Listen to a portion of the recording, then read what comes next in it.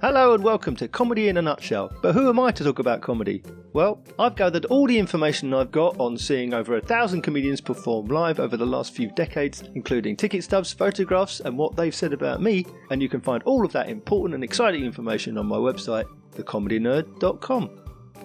I love talking to the people in comedy about comedy, so if you like to hear what they have to say as much as I do, then please like, subscribe, rate, review, and share the podcast. Thank you. My guest this episode was already well established as an actor for film, television and theatre, but it's her more recent forays into stand-up comedy that brought her to my attention, an area in which she's already marked herself out as one to watch. It's actor and stand-up comedian Thomasin Lockwood. Are you happy? I think I'm good. Yeah, let's do it. First of all, tell me, how did comedy come into your life? As in performing it? No, just how did you discover comedy? Like myself, it was gathered around the TV at Christmas with the family and everyone watching the Christmas specials, things like that, or it might be on the radio, or it might be someone played you a record one day.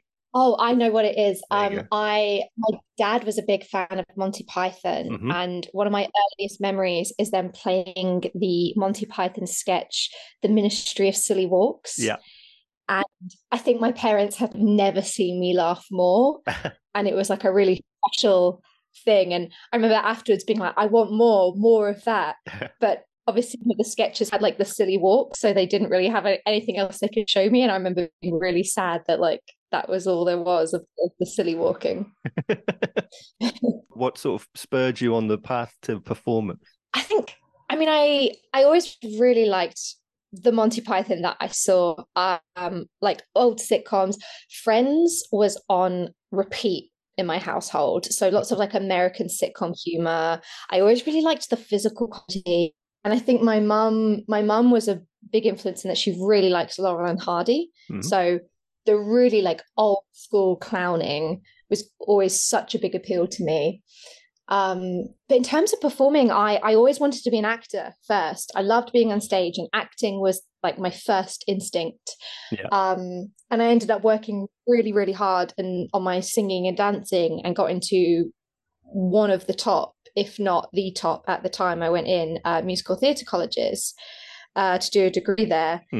And comedy kind of like, it came later for me. I always really liked it, but I think I knew it was a strength of mine, but in terms of following stand-up comedy, that just looked so difficult to me. And after doing, or at least trying, a career in musical theatre, I've realised, like nothing is ever going to be as hard as musical theatre. So in coming to do stand-up theatre, it's actually kind of been helpful, because I feel like trying to be in the acting industry, trying to be like a singer and dancer, has given me such an armour that means that I feel like I can take a lot of the pitfalls of stand-up comedy with a pinch of salt in maybe a way I wouldn't have before. Right. So what turned you from acting to comedy specifically? Were you acting in particularly comedic roles?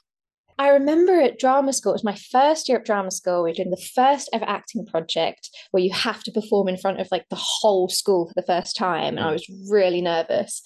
The play was a play. Am I allowed to swear, by the way? Yeah. Do what you like. It was a play called Bollocks, and it was about this soldier who in battle had his genitals blown off in battle. And I remember reading it at the time and thinking, I can't tell whether this is a comedy or this is meant to be serious. And obviously I wish I could go back in time to my 19-year-old self and be like, it's both, bitch. But like, I remember really struggling with the text, and I think the director also struggled to kind of get his idea across. And I remember the first scene I was in, a character says to my character something about like me looking particularly nice that day. My line was, "Oh, give over."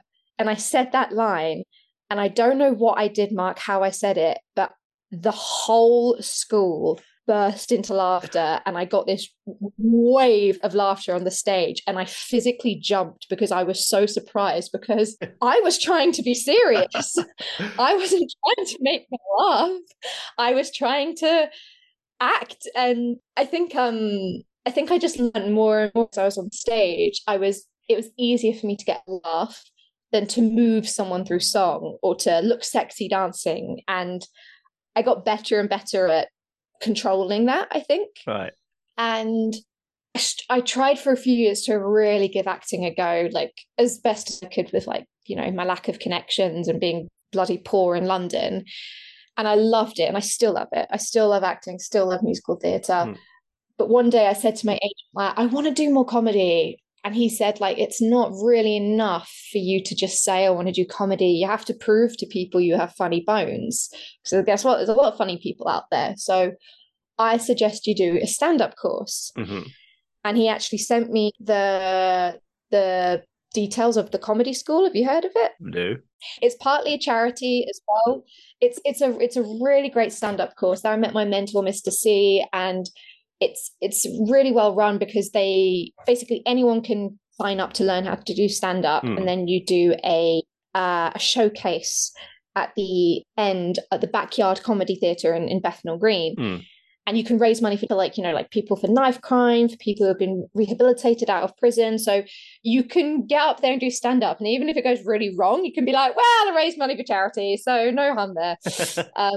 So I did that, and I was really, really nervous, but I fell in love with it. And I think the thing with acting is you can really like do the best audition ever, but maybe if you haven't got the right look or know the right people, it can stop you from getting a job. There's times where I've heard, oh, they really loved you, but actually they needed someone a bit taller, or you know what, they hired more brunettes in the end for this job because of this. Like, whereas with comedy, I realized like I am already perfect. I don't have to change my hair, don't have to change my weight, I don't have to change how I talk. I just have to be funny. And that just is obviously a huge mark. It's all in my control in a way that a lot of the acting and musical theatre industry didn't feel for me. Yeah, it's true. It's something that I think Jamie Allison told me that if you're doing stand-up, that what you want to do is go out on stage and entertain people. Well, you can do that day one. You just go and do it. So yeah, it feels like one of the last few art forms. It sounds wanky calling it an art form, but like one of the last few like entertainment pieces of that industry that isn't elitist. It probably is the further you go up the field, like with all things. But right. I feel like you could be from anywhere doing anything, and you could walk onto an open mic night at comedy, and yes, like with every part of the entertainment industry, the more connection, the more well off you are, the easier it is. But also, if you're not funny, then you're not funny. Yeah. So at the end of your course at Backyard, how was the showcase? Did it go well? Did you get feedback from it? It went so great. It was like, it was an audience of like family and friends for everybody. So it's a very warm audience. But I've got it recorded, and I still watch it from time to time, and I just like I look so comfortable on stage. It's a real like beginner's luck kind of energy. I'm just kind of going for it, and it looks great. But what had helped is actually during the course, I actually did my first official stand-up gig at another open mic variety night. Right. And that was it was like a variety night for charity, and I signed up and was like, I could do comedy, I'm learning comedy right now. And I signed up to do a 10-minute set, which is like way too much time on stage. I think I ended up doing like a 7-minute. But yeah, I think the fact that I was used to being on stage and like I knew how to hold a microphone, things that can really throw people off maybe their first time on stage, like not having that throw me off really helped. Yeah. I'm sure lots of people will say when they first go on stage in front of like all the big lights, they're like, oh my God, I can't see anyone. I can't it's like darkness where I'm at, like all the lights are on me and I can't see anyone in the crowd. And that if you don't know that's coming, can throw you off so much. So yeah, I think it was a real like catapult, I think, having that previous experience. Yeah. And how was it having completed the course and then going out looking for bookings for your own slot separate when it's not friends and family in the audience? How was going on the stage to a group of strangers? Do you get nerves? Do you get anxiety? Do you still? Always. I think, yeah, I always get nervous. I always get excited. I always do. Sometimes more for some gigs, sometimes less for others. But I went to do a bringer night recently because I really wanted to try through some material that seemed on page hopeless, but there was only one way to find out. So I thought I'll go to a bringer night. And even then I was, my leg was shaking. I was like, nervous. And I think one of the lessons for me when I started getting out there after the comedy course was having to let my material catch up to my stage presence, if that makes sense. Yeah. Like, I felt like I looked confident on stage and I knew how to project and to perform, but my actual material was still like at such an early stage. So a lot of the feedback I'd often get was, oh, you're really likable and you're really good to listen to and you're really engaging, but like like the laughs weren't always as even as the confidence. We like you, but be funnier. Yeah, I think so. Like, it's kind of like you really had me thinking you were going somewhere with that, but you weren't. Yeah. Was doing comedy then, after doing acting, was it what you expected it to be? Were there any big surprises? It was what I expected it to be in terms of how liberating it felt. Like I got addicted, and people tell you, you know, once you start, like either you'll never do it again, or you get the bug and you get addicted, and you know, always looking for gigs, always wanting to try stuff, always wanting to get out there. It was all what I expected to be in terms of being in my control. I think, I don't know whether to say this. I think naively, I expected it to be maybe a bit kinder. Right. And maybe a bit less elitist. It is a bit less elitist, but actually, like the more I see higher up, like Edinburgh Fringe is like a huge example of this, the more I'm like, oh, actually, like all aspects of the entertainment industry have their issues with you know, working class, poorer, or less you know, advantaged voices coming through.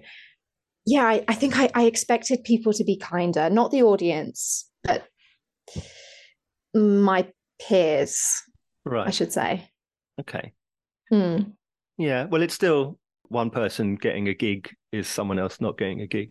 So yeah, I think, you know, it's why I've kind of lately I've steered clear of competitions and you know, the gong shows and things, because I think I really appreciated that I don't miss with auditioning as an actor. I still do audition, I still work as an actor, but one thing that's always tough is you could do the best audition of your life, but still only one person out of like sometimes hundreds gets the job.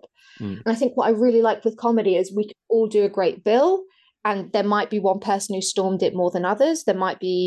Everybody might be great, but it might be like, actually the audience really liked DMC tonight, and it doesn't stop you working. Like, you still did the bill, you still, you know, got paid, or you still got like whatever you got out of it. Whereas competitions really brings back a like that unpleasant feeling of, oh, I failed. And I remember so I'm sure you might remember, I did a split bill with Roman on the Free Fringe last year. And we got onto the Edinburgh Fringe Best of Fringe lineup, and I was so excited to do that show. And there were some industry people there watching, and I didn't really have any expectations for after. I didn't really know what to expect, but I think I expected something and did not get anything. And I remember feeling so down for months. And from where everyone else was sitting, they were like, you did a great gig. You had a great time at like the Pleasance Theatre in London. And like, you know, you've just come off the back of a really, for your first time, like a very successful Fringe run. Yeah. And I wasn't happy because of that experience. And I think like I'm really trying to protect myself going forward with comedy, in that if I don't do a competition and don't get seen by the right people, at least at this stage with where I'm at, I'm fine with that. Because at the end of the day, as another comedian said to me very wisely, no one's making you do this. Yeah. So you better make sure you're having a good time. And I think for me right now, my version of having a good time with comedy is not putting myself in a like competition mindset. Yeah. Yeah. Do you feel like it's easy to fall into the idea that it's not fun, it is an audition, because you are ultimately trying to get the validation from the audience? But if you're also looking to impress agents or promoters as well that you might know, or reviewers that you might know that are in, do you feel like it changes from a fun night of larking about into another audition? I think it really can. I think if you want to get ahead, you have to, like, if you want to get ahead, you have to invite reviews, you have to invite industry people, you have to do competitions. Hmm. And if you want to do more of it and want to keep doing more of what you love, you have to do that stuff. So Yeah. it's this real, for want of a better word, real mind fuck, because you want to do what you enjoy. But in order to do that, you kind of have to turn it into this like other thing. And I just think where I'm at right now, maybe I'm just not mentally mature enough to. I hope maybe one day I will. I can invite reviewers and do competitions and sincerely be like, I don't care. Um, and I think probably that attitude is really, really helpful. And I find I often do better at the gigs where I'm a bit more of, I don't care, you know? Yeah. I think it's an interesting point, and this has come up before on this podcast, because where performer feeds off the audience's energy, so too does the audience react to how the performer is. So Yeah. if you're having a lot of fun, if you relax and just enjoy yourself, then the audience enjoys it more, and therefore everyone's happy. But if you are seeing it, like, for want of a better phrase, if you're seeing it as an audition, if you're physically trying to impress people instead of just having your own good time, Mark, that's such a good I think people can detect it, you know? They absolutely can. You're absolutely right. Like an audience can smell inauthenticity a mile off. Like if you're tense Hmm. before you're saying a word, like they can see it. Like it's so interesting. But you're absolutely right. It is this like symbiotic Yeah. thing with the audience. And actually, if you do relax and enjoy yourself, so does the audience. Hmm. It's so interesting. It's so true. Yeah. Well, what about you've mentioned your split bill with Roman, Mm, and then this year you did a solo show. mm. So, what was your festival experience last year and this year? How do they compare? How is doing the Edinburgh Fringe overall for you? Well, you know what? Firstly, I just want to say like the free fringe, PBH free fringe is just Yeah. the best because there is no way I could have afforded to have done it without them. So like first of all, I just love them forever for all they do. It's absolutely thankless. They got a lot of mud slung their way. And at the end of the day, they're just performers who wanted to make it fairer. And I finished reading Peter Yeah. Buckley Hill's book recently and I'm like a real convert to that cause at the moment. So we did both. I did both last year and this year on the Free Fringe. Mm-hmm. Doing it with Roman with the split bill, like we were in we were in the basement of a burrito restaurant, and we weren't listed on the Edinburgh Fringe website or app officially. We were just on the Free Fringe. We just had flyers. And we got really good sized crowds in, like sometimes like in the 50s. And I think partly it's because we were, as far as split bills go, quite different. He's a black man, I'm a white woman, and like our subject matters were quite similar, like dating, work, but coming at it from such different angles. So I think it was a really strong show. But I honestly have to give a lot of that year's success, and it was a success. We made a profit, we had a great time. A lot of that is down to Roman Harris. I just think he's the most charismatic flyer I've ever seen. I think he's got such a can-do attitude. Like we weren't really like, we went with such low expectations, which I think helps. Like I was thinking maybe there'll be like 6 people in the crowd. And the first day when we finished, because at the end of Free Fringe, we asked for donations. We were sat at the table in this burrito restaurant with like our hands full of cash from the donations, just a little bit like shell shocked. And I remember we were both like, what do we do?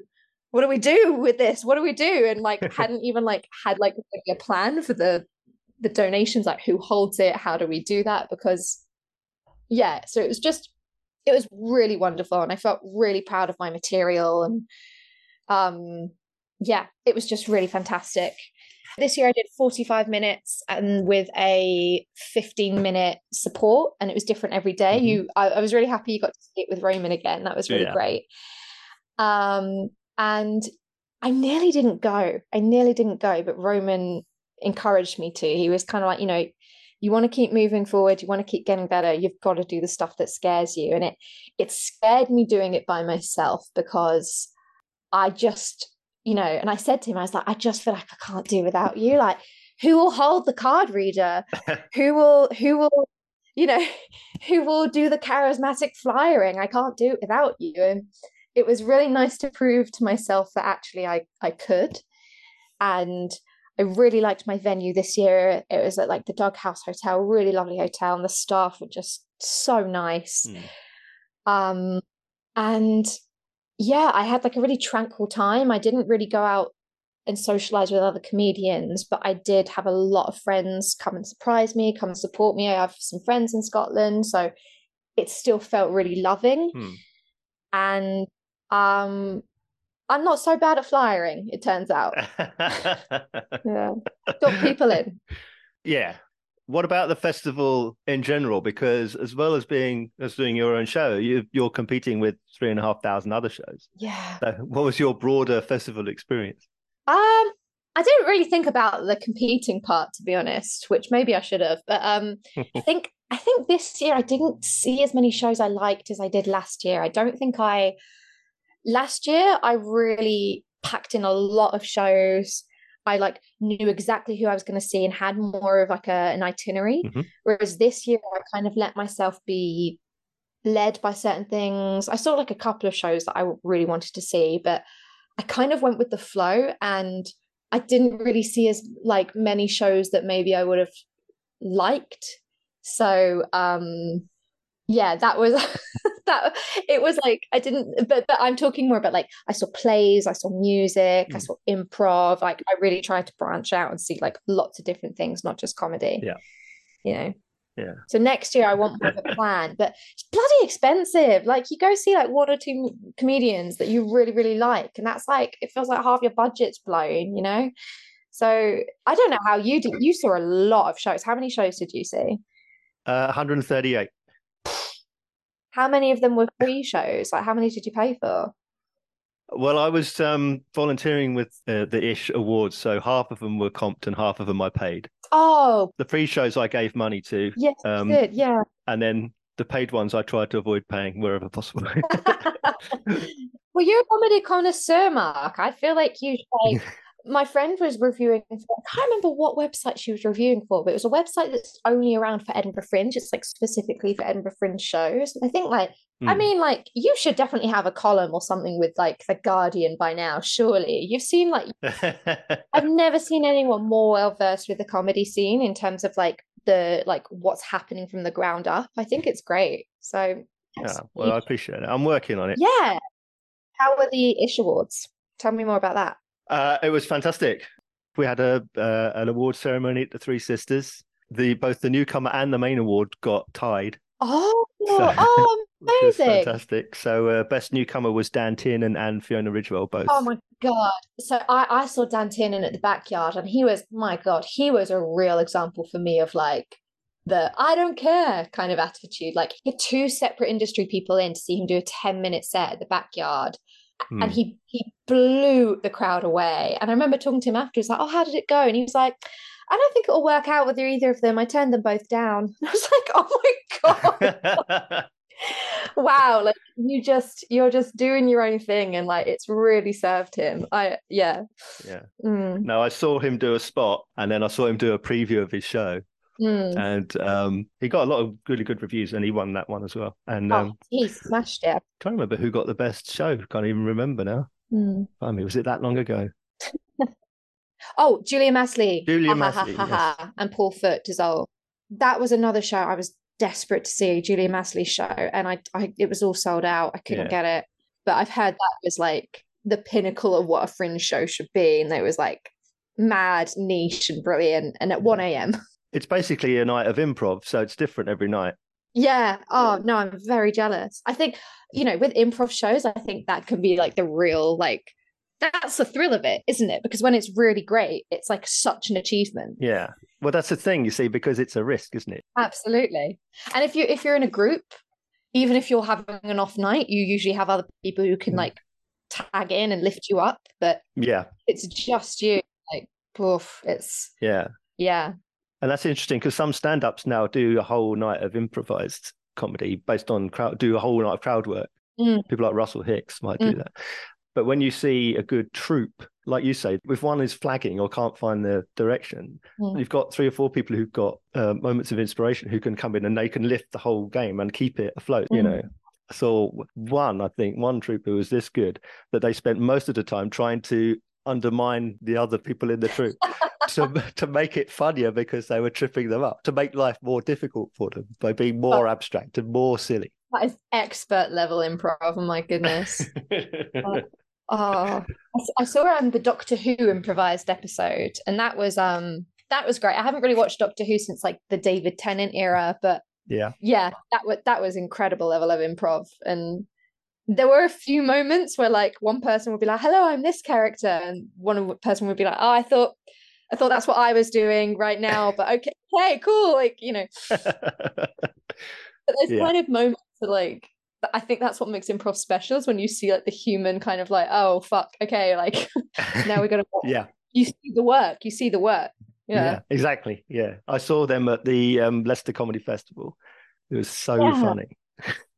And they're clever. They kind of like parody Doctor Who, but also like give such love for it. And, you know, and the fact that they have the person improvising the music as well on the side, like, just, it's brilliant. That was a show I really loved this year, actually. Yeah.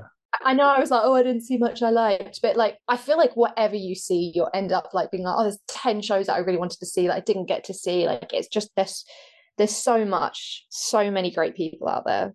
Oh yeah. Like after 138 shows, I still came away going, damn, I wish I had more time. I didn't get to see this and this and this. And yeah. this.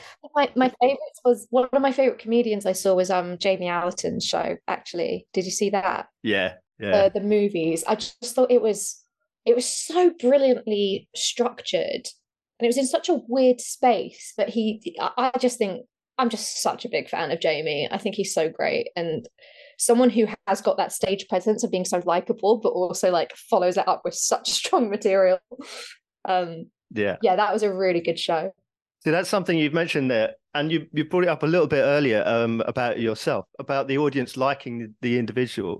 And I particularly like comedians who express their joy on stage, and it comes back, I suppose, to what I said about, you know, the audience can feel if the performer's having a good time. I really like the joyous performers. So people like yourself, people like Roman, who's just got a smile all throughout. He's loving it. Jamie is very boisterous and energetic, but he's making jokes for himself. Are you mindful of that character? Is that, you know, is that something that you want to be sure to put across? Oh, that's a good question. To be honest, I don't think I could have it any other way. I don't think I can be another way. And I think the more I've done it, the more people have pointed out to me, like I feel like it's really big-headed when I'm like, oh, I'm really likable, but it's just something people have said to me. And I think the more that I can see people reacting to that, the more I want to give that and respond. But, you know, I see some really sarcastic performers, or really like performers who like insult the crowd and get away with it, and I really admire that, because I don't have it in me to do that. I don't think that's me. I don't think I could do it even if I tried. So for me, it kind of comes back to the acting. I remember doing a show for a week at drama school where it was a really depressing show, and I just went home depressed every day. And then when I did The Music Man, and that was such a joyous musical that I came home so happy every night that I was like, I just want to do stuff that gives me joy, because like joy begets joy. So I want to, like, you know, I kind of want to be that comedian that looks on the bright side, and I don't want to be too cynical. And or even too much of a character. Like Nick Everett is another comedian on the scene who I think is like, I just wish he was like on TV. I just think he's so brilliant at the character that he does. Yeah. But yeah, I can't quite do that, or I can't commit to it for an hour like he can, that's for sure. Right. Yeah. We've talked a little bit about competition, and we talked about the competitive nature of the Fringe as well.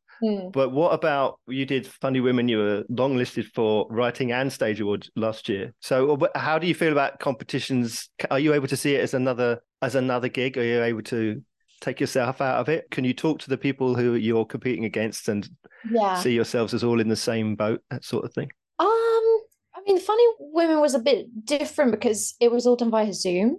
So it's not like you could kind of like meet people at the bar and kind of be like, oh, what's your story? And get to know people. Like, right. So it did feel a little bit more like transactionary, you know? Like you were encouraged to laugh down your mic down the Zoom, but like I wasn't able to have much of a connection. But what I did do is I researched some other, because I also was on Zoom for So You Think You're Funny. That was when like COVID was happening. I got to the semi-finals. I was also on Zoom, and I would watch some of the semi-finals before my slot. And when I was watching it from an audience point of view, I absolutely loved it. I'd be like, oh my God, like Carla Gordon is another comedian I love. And like seeing her smash it, I was like, oh, like I feel like she should have been she didn't even make it to the semi-finals of So You Think You're Funny. I don't think. And honestly, I was like, I would have had a peg for a finalist. She's bloody brilliant. And I think watching it as an audience point of view, it's a lot easier to just see it as a gig and have fun. But with the competition like that, I think it's that, so many of the comedians out there that you love and look up to, they were the winner of this award and the runner up to this award, and you really do see it as this path to getting further and doing more gigs, getting better gigs, getting agents and getting seen in front of industry people. So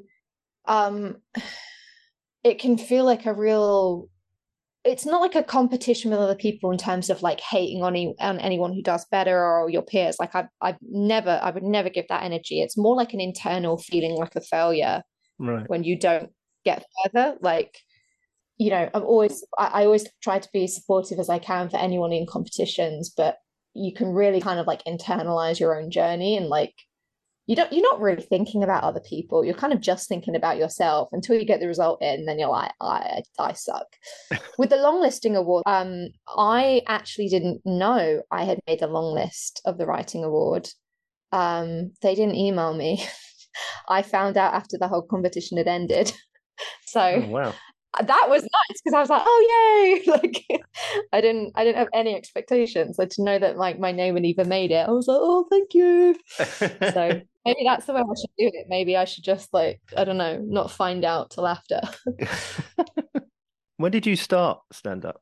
Oh, I did my first gig in the summer of 2019, but then I took like, I think just over a year out during the pandemic. So technically like it's like 4 years since I started. Is that right? 4 years? 2019, 2020. Oh God, technically 5 years, but it feels more like 3.5, 4 years because I just wasn't doing it. And then also I have last year, I mean, one of the reasons why I initially wasn't going to go to do the Free Fringe this year was because I've been distracted with like another project, which is I'm getting a book published. Hopefully the end of this month, but probably the start of next month, because I've been slow with my editor once again.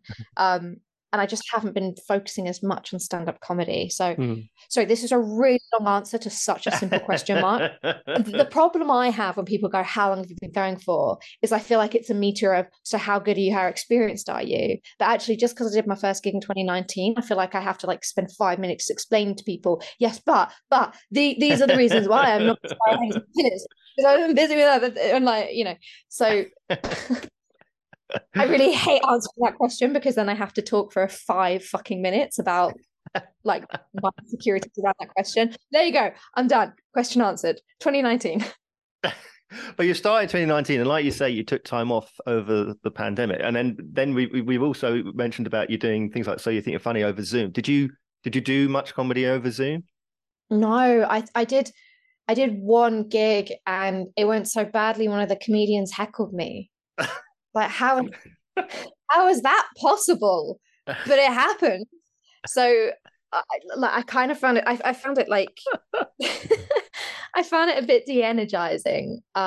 So I just told myself, like, until things are back to quote unquote normal, I'll just stay away from comedy. And that was totally the right call and totally fine for me. And then getting back into it took a little while, because obviously with every comedian off work, you found that like people were taking like gigs that maybe they'd usually turn down just to try and get back on stage and try all this new material. So like gigs that it was usually fairly easy for me to get, I was finding like a lot more competition, because like everyone had been not doing it. So yeah, it took maybe like a year to go back to it. So tell me about your book. Oh, so you know what? It was actually that Zoom comedy thing that the book came about. It was like an LGBTQ themed comedy stand-up thing on Zoom. It went really badly, and I just remember thinking like, "Oh, this was bollocks."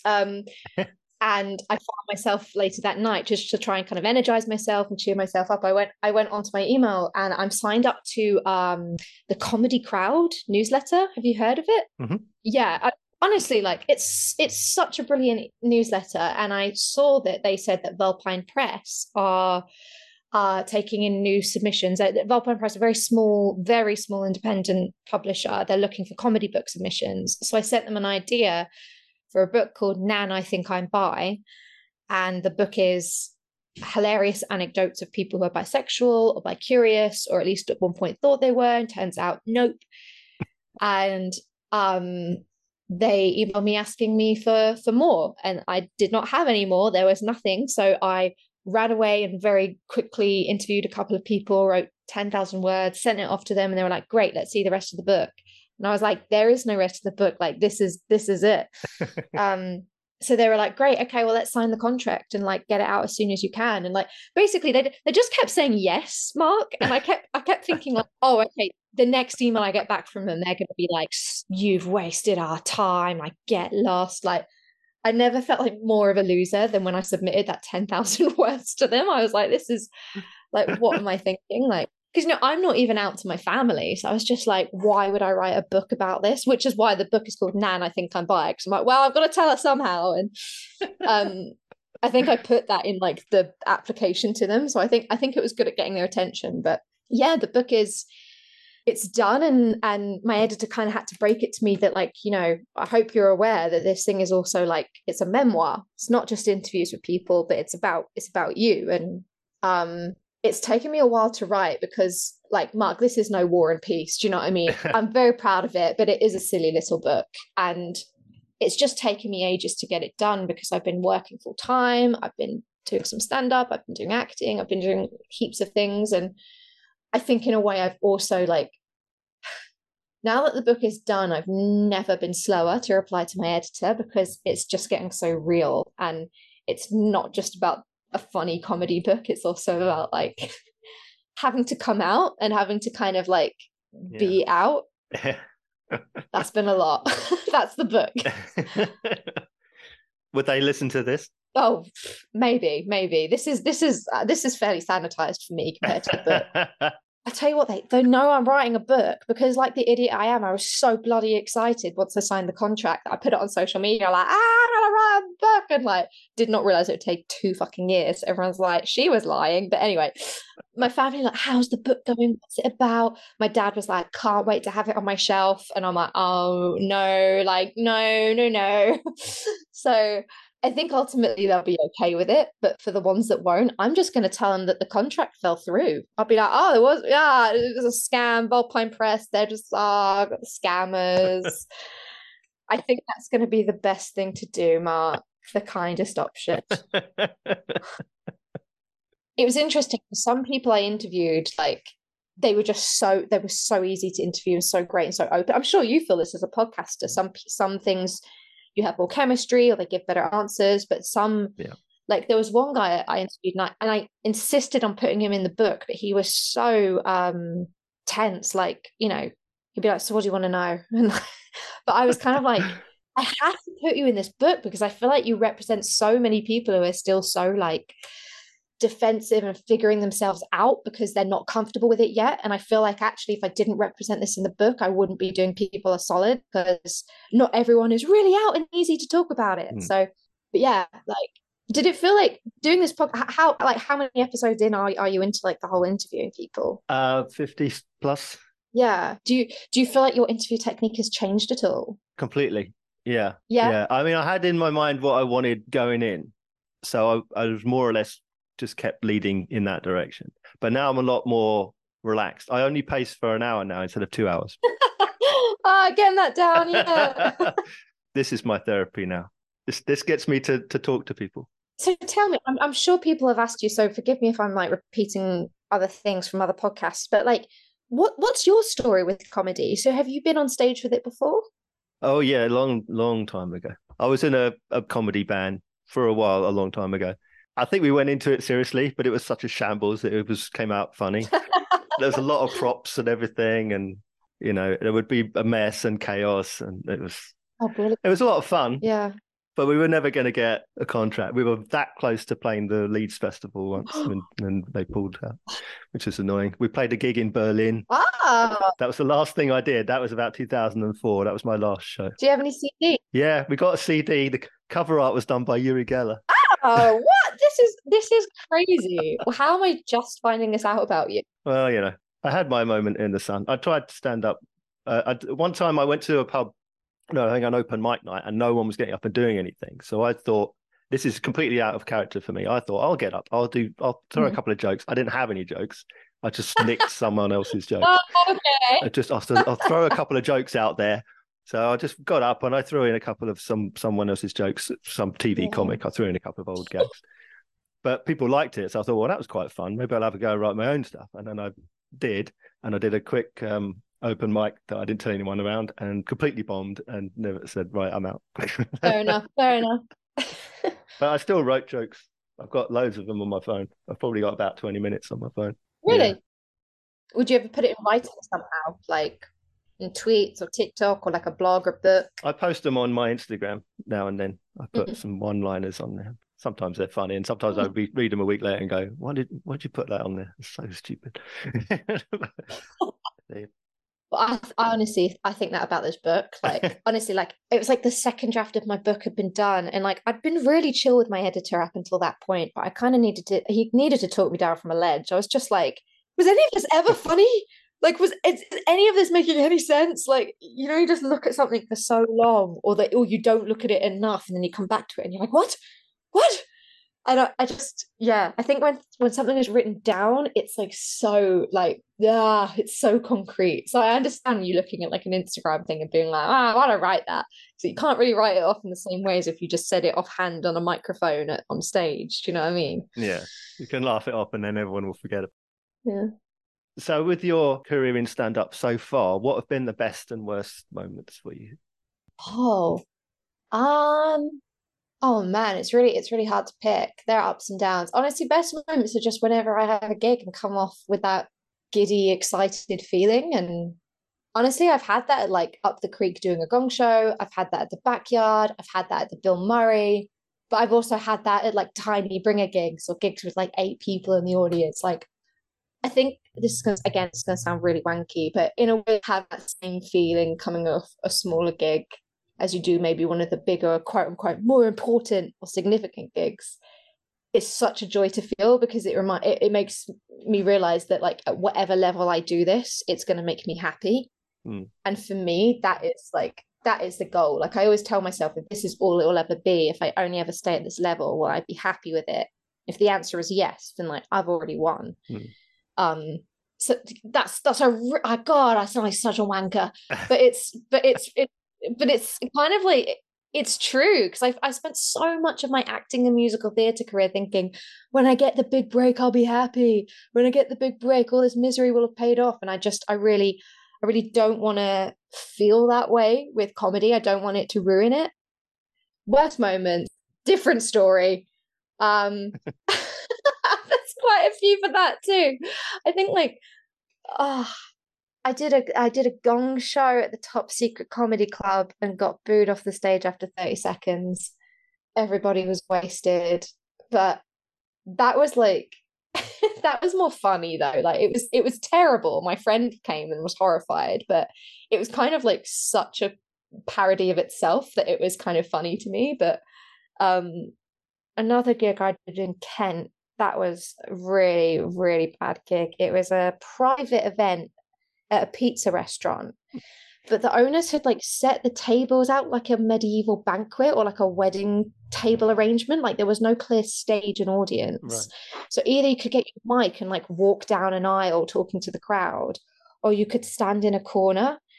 And this crowd, they'd clearly like, and I don't mean this as like any insult to them, they're clearly like never seen any live comedy before, so they just didn't know how to behave, and they all like knew each other, so they all like would start talking or joking to themselves or like getting really like giddy over like random things with each other than like giving the act kind of like respect. Yeah. And this comedian who I saw, I won't name, who was like a significant name bombed, and then like when got heckled, basically like fed up with the whole situation, heckled back. And then the MC came on to tell off the crowd. So then I went to stage after, this incredible act bombed. The MC told off the crowd, and they're all just sitting there with their arms folded, looking at me like, meh, like what, like told off kids. So I obviously did a 10-minute set within like 5 minutes because nobody was fucking laughing. And but you know what? I came on stage with such hope, Mark, because I thought to myself, you know what? I've just got to get out my first joke. My first joke is a dirty joke. It's a stupid joke, but they're going to like it. I know they will. So I just got to do that, and then I'll have them, and then I can go from there. Yeah. So I was just about to do the punchline of my joke, and the owner of the bar walked up to me and started giving me advice on how to hold the mic. And then, like, before I could even, like, answer or say anything or even try and, like, banter my way out of it, then walked straight into the staff room and left the area. So I'm like stood there staring at the audience. They're staring at me and they're like, well, get on with it. Like, and I'm like, what? So it totally ruined any kind of like build up I had. And God, it was a disaster. Absolute disaster. And I got paid 30 quid for it and went on the train feeling very sorry for myself. Yeah. Well, you got paid. You know what? I got paid to make no one laugh. So Well, that's easy to do, isn't it? yeah, I know, it was an easy day's work. How do you feel about criticism, either be it in the room, like in heckling, or reviews? How do you feel about that kind of criticism? Oh, I don't, you know what, in all honesty, I don't think I've experienced enough of either to really have strong feelings on it. Touch wood. There's no such thing as I've heard it before. There's no such thing as a sober heckler, and I can't remember who said it, but I really thought, that's such a good way of looking at it, because sometimes people will shout stuff out in your gig, and to me, I'm like, good. That means they're paying attention. Like if they're saying something relevant, but if they're drunk and like yelling crap or like insulting you, then like I feel like things have to either be really bad for them or really bad for you in what you're doing on stage. So. Kind of, I feel like it depends on the situation. The worst heckle I got was from a guy in the audience who thought I was a member of staff at the pub and like yelled at me for not helping him carry his drinks to his seat, which he then dropped. So then when I got on stage, he like hated me. So he like sarcastically yelled at one point like, "Oh, this is so great," and I just went, "Oh, shut the fuck up!" Like, which I'm sure, as you know, from like my sunny disposition on stage, like the joyous kind of like stuff I do, just suddenly switch me like, shut the fuck up. Like, I don't think him or the audience saw it coming. And thankfully it was enough of a misdirection that the audience laughed.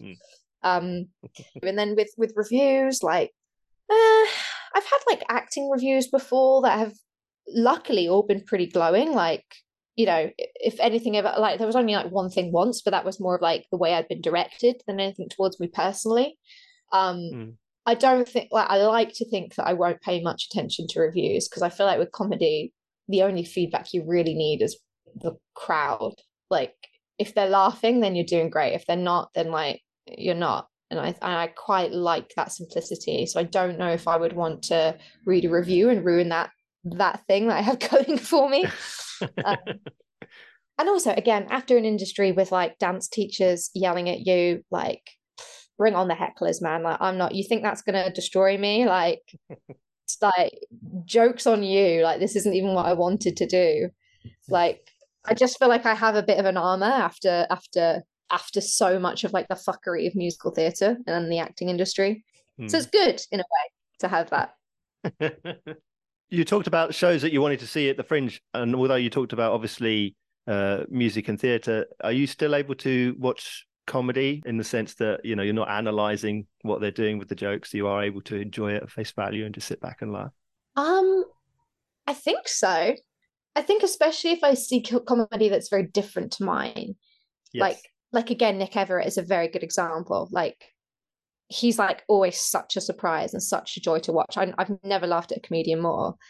So yeah, I think weirdly, like, I'm actually quite difficult to make laugh. Like, I'll sit there and think something's really funny, but it's actually quite difficult to get me to laugh out loud at stuff anyway. So I think maybe I've always been a little bit analytical even before I was doing it.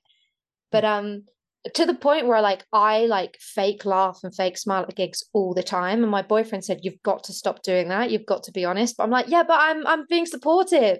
I'm helping. Because in my head I'm like, oh, that's funny. And I'm like, haha, like I wanna like show them that I appreciate it. So I think a big thing as well is that like if I'm going to go watch a comedy show, then like I'm relaxed and with friends and having a drink and like very much able to laugh and have a good time. But if I'm at a gig like quote unquote working and like watching other comedians, I'm usually dead sober. I've maybe like come like I'm not surrounded by necessarily like people who are like my like really good friends, like so it's a different environment. You don't necessarily like laugh out loud at that stuff, though sometimes you do. I don't know, maybe it's bullshit. What are your most important lessons that you've learned? What philosophies have you developed? I think what I said before, which is like, if this is all of be, can you be happy? If the answer is yes, then I've won. Yeah. I think, look, if I could do this every day, I could. Like initially, I kind of thought if I make it as a comedian on TV, then I could walk into any musical theatre job I want as like a bit part. And then once I can actually show them I can sing, then I'll like start taking more seriously in that industry. Like that's how my brain works. And like obviously, like if that happens, then like fucking great, sweet, like brilliant. But yeah, if all it'll ever be is like some paid gigs, some unpaid gigs, some even occasional, dare I say it, bringer gigs. Like if it's still fun, then like, yeah, great, I've won. Thomasin, how can we find out about you and where we can come and see you? Oh, okay. So, I hope this is still relevant because I feel like I'm going to have to do like a big dive into like my online footprint just before the book comes out. But my handles right now are at Thomasin_London because Lockwood was taken. That handle might change, but hopefully not. Thomasin_London on TikTok and Instagram is where I'm most active. Can add me on Twitter if you like. And I will have a website up soon, so give that a Google. But also, if you want to buy my book, it's called Nan. I think I'm bi. It's sold by Vulpine Press, but you can find it on Amazon. And you can download it for your Kindle. You can buy a book if you like. And I'm also on YouTube, again, like Thomasin_London, or just search Thomasin Lockwood. And yeah, you might see me on some stand-up gigs around the town, who knows, or even on the Sky's latest advert. So yeah, give that a watch, check it out. Give us some love. And finally, how would you, Thomasin, sum up comedy in a nutshell? Oh God, anything that makes you laugh. Honestly, I don't want to overthink it. And just bear in mind that might not be the same as the person next to you, but yeah. that's a really like dictionary answer, but I like comedy for its simplicity, not for the but what does it mean to laugh? Like let's just have a good time. Beautiful. Thomasin, thank you so much. It's been an absolute pleasure to talk with you. Thank you. Thank you so much. I'm honestly honored that you would have me on your podcast, and yeah, thank you so much.